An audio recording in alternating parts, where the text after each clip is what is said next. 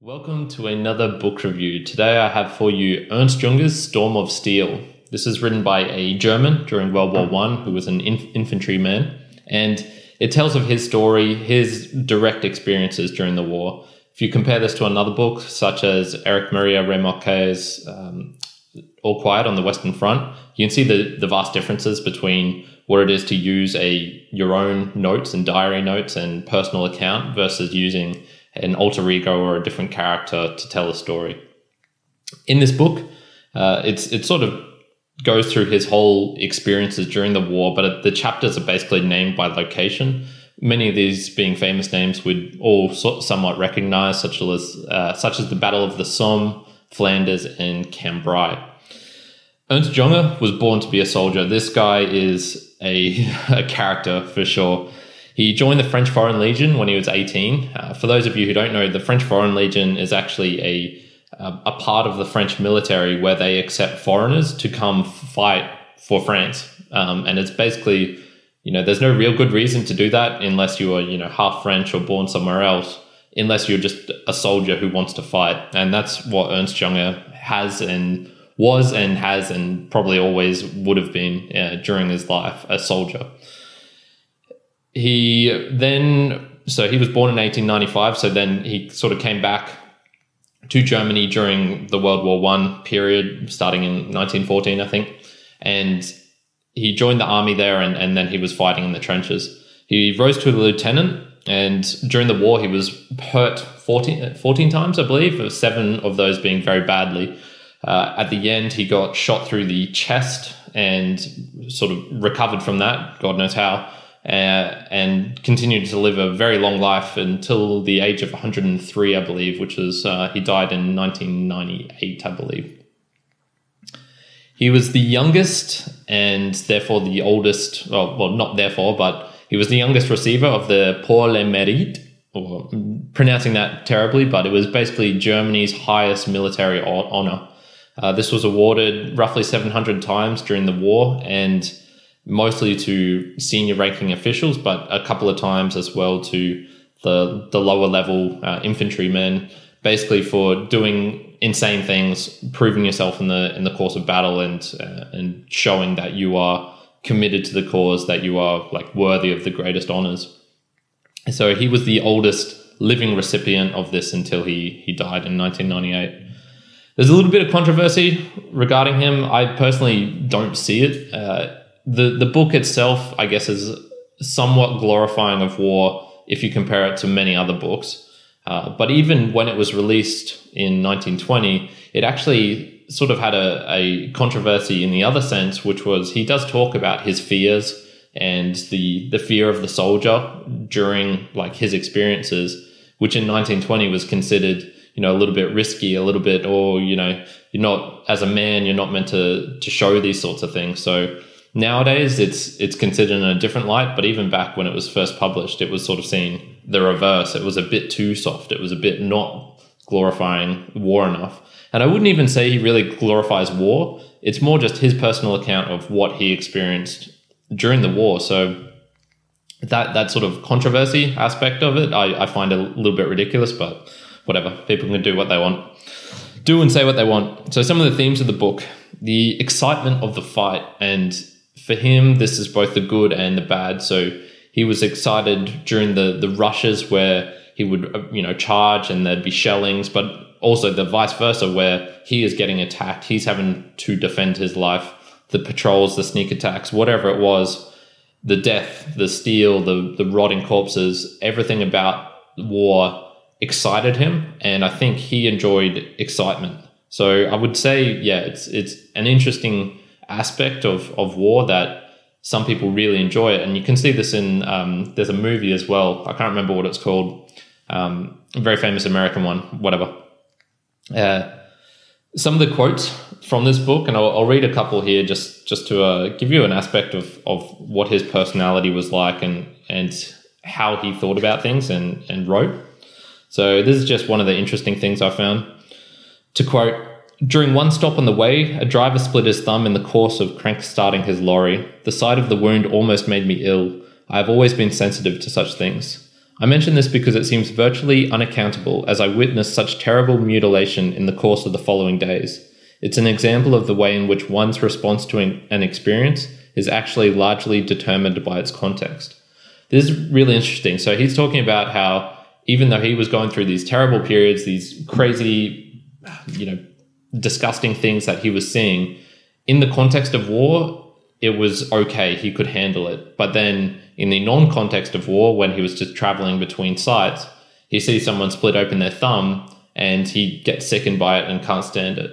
So this is one of those things where I suppose it's like, you've got to understand during war, you're going to do things and have to do things which are messed up, taking people's lives and whatnot, which it does make you a killer. But then in the non-context of war and civilian peacetime, I don't think it's fair to really point at someone and say, oh, you're a killer, you murdered people, and view it in that same light.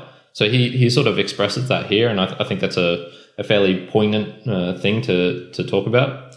There's another little chapter that I enjoyed, or I suppose really shows what Ernst Jünger is capable of writing, because he does have some very beautiful writing. And to quote, "In the evenings, I took a stick out of the corner and strolled along narrow footpaths that went winding through the hilly landscape. The neglected fields were full of flowers, and the smell grew headier and wilder by the day. Occasional trees stood beside the paths, under which a farm worker might have taken his ease in peacetime, bearing white or pink or deep red blossoms, magical apparitions in the solitude. Nature seemed to be pleasantly intact, and yet the war had given it a suggestion of heroism and melancholy. Its almost excessive blooming was even more radiant and narcotic than usual. It's easier to go into battle against such a setting than in a cold, wintry scene. The simple soul is convinced here that his life is deeply embedded in nature and that his death is no end." Yeah, poignant stuff. He writes heavy things. There's other memorable quotes in this book where he's talking of how he was digging in the trenches and he was coming across people who had been buried in 1914, and he was sort of creating his own trench by digging through their graveyards and remarking on how the earth had already tasted blood in this area. Deep stuff, deep and heavy stuff. One of the other quotes, and this is not written in this book, but is just of Ernst Jünger in general, and I think speaks to his character and what he was about. "What doesn't kill me makes me stronger, and what kills me makes me incredibly strong." What kind of madman would write something like that, or have expressed that sentiment? He's he's definitely a person who is very intense and very, I guess, eager for life in the sense that he lives it to the fullest. One of the other things in this book in particular are the tricks and turns of fate, and the perception of this seems to be enhanced during extremes. He has very, very many scenes in the book where he talks about how he was sitting somewhere and someone pulls him down and then a sniper bullet will graze over his head, touch his hair. The amount of times he got shrapnel whizzing past, touching going through his helmet, but just barely scraping his scalp, or how the person next to him, a bomb would explode right in front of them. The person next to him would be riddled with shrapnel and he's just there standing fine. This happened a couple of times. One in particular, very memorable moment where he's taking his whole platoon, and they're just waiting for this offensive, and a shell comes right in, lands in the middle of them, and I guess like half of the 40 or 50 guys that he has are killed or wounded. And yeah, it's just like, oh, he survives, and the dude next to him and the dude on either side of him is killed. So it's just, the tricks and turns of fate are really amplified during war. We might not see this as much in our normal lives, but it's still there. The decisions that we make, the small ones, they can have big impacts, but in war, you can definitely see the real contrast between life and death. Some of my own observations from the book. Nowadays, I think you'd describe him as an adrenaline junkie. He definitely, there's a palpable sense of anticipation and fear, but it's also exciting, stimulating, and he's passionate about what he's doing while fighting. The narration style and I guess his use of words really expresses this, where He's more focusing on the events and not so his reactions to them, but not so much the people or the characters in the book. There's only a couple of instances where he really shows his own. Well, he talks about his fear, but he doesn't show what the other characters are feeling. What I guess like the general sense or the general mood is. It's very introspective on himself, and he is a person who loves adrenaline, and he'll get his kicks from war. But I think if he was, born nowadays and didn't have a war to fight in, he would be one of those dudes base jumping, skydiving, doing all those crazy things.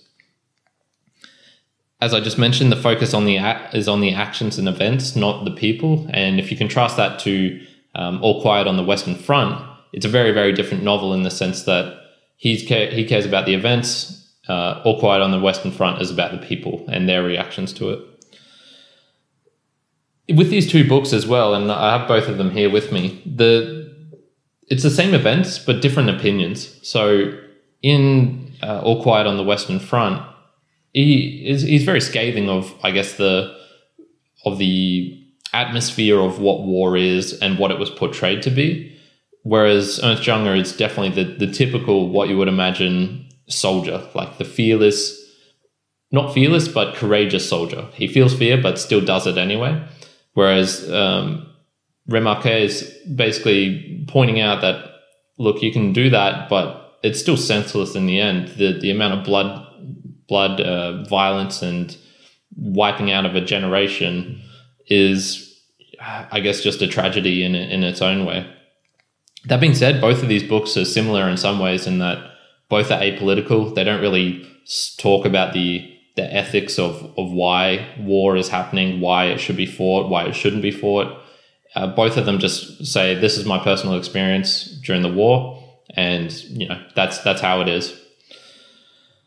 Neither is right or wrong either. Both, I think that should be mentioned. Like neither of these books is, you can say, yep, that's exactly what war is. No, both of them are right, and that's just one of the things in life that you have to understand, that a thing can be two things. It isn't just one thing sometimes, and it's how your perceptions of it shape it. And so I would say that is probably largely determined by personality, because the events that they both went through, I would say, sound roughly the same, but obviously one came from it with a sense of, I guess, this is making me stronger, and the other was like, this is just senseless, why are we doing this? One thing I think as well, just to observe about Ernst Jünger in general in his life, is that you can't define someone by just one thing. And if you read this book and said, okay, he's a war junkie, he glorifies war, that really doesn't take into account all the other things he did in his life. He was one of the first people to try out LSD, and he was very passionate, I suppose, in talking about that and the internal experiences of psychedelics. He during World War II, he somewhat helped Jews, and when he was positioned in France as I think it was a communications officer or something like that, he wrote 50 books. He had 2 children. One of them died during World War II when he was captured, and then later either killed or died in the course of being a prisoner of war, I believe. And the other committed suicide later. So he had a large, varied, rich life, and I would say it's very, very unfair if you're going to pick on him and say this is exactly what he was or who he is because he wrote this one book, which has some aspects of glorifying war, and that's not even, I wouldn't even say that is what you should take away from this book. But yeah, some of the things I read online while researching this was, and not too kind on him. And I felt that was rather unfair. So in summary, it's a tale of war as real as it gets. He was in this war for a long time, multiple years, I believe, on the front fighting, and he was a courageous, amazing person. And if you can't take that away from this book, I think you shouldn't be reading it because it's just like the way he acts and who he is as a person is really encapsulated in this book. And there's definitely something admirable of his attitude and just the type of person that he was. For me, the book, I would say I just found a little bit repetitive in some parts. he talks about very similar experiences of fighting and the shelling, and you get a feel for it rather quick. I felt like I probably could have read about 2/3 of it, and the last third, wouldn't have added that much to it. But it's still a great book, and you might as well read it all the way through. And I did, though I would say it's not all about glorifying war, I personally would have said it probably feels a bit too much for me. It feels a bit too much excitement, too much enjoyment from that, and I couldn't really place myself in his character's head.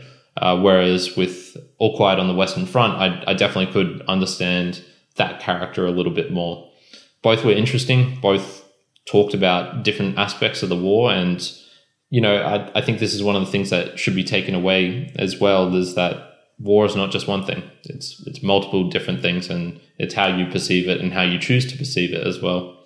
So all in all, I'm giving it a 6.5 out of 10, mostly just because that was like, my rating system is based mostly on what I took from the book, but also my enjoyment while reading it. And yeah, I'd just say, like, at some parts I found it a bit repetitive, so I was like, whatever. My pragmatic observation or thing to take from after reading this is it's good to read books in pairs of 2, I think, or maybe even more. I think I've got like a lot more of a nuanced view of World War One, or at least the personal experience of that, from reading these 2 books very closely and similar, and in a similar amount of time, and being able to contrast them. Whereas if I just read one, I would have come from it with just one perspective, and especially when these 2 books are pretty opposed diametrically in the sense of what the author is communicating and the message that comes out of it. So that's it for today. Ernst Jünger's Storm of Steel. Hope you enjoyed.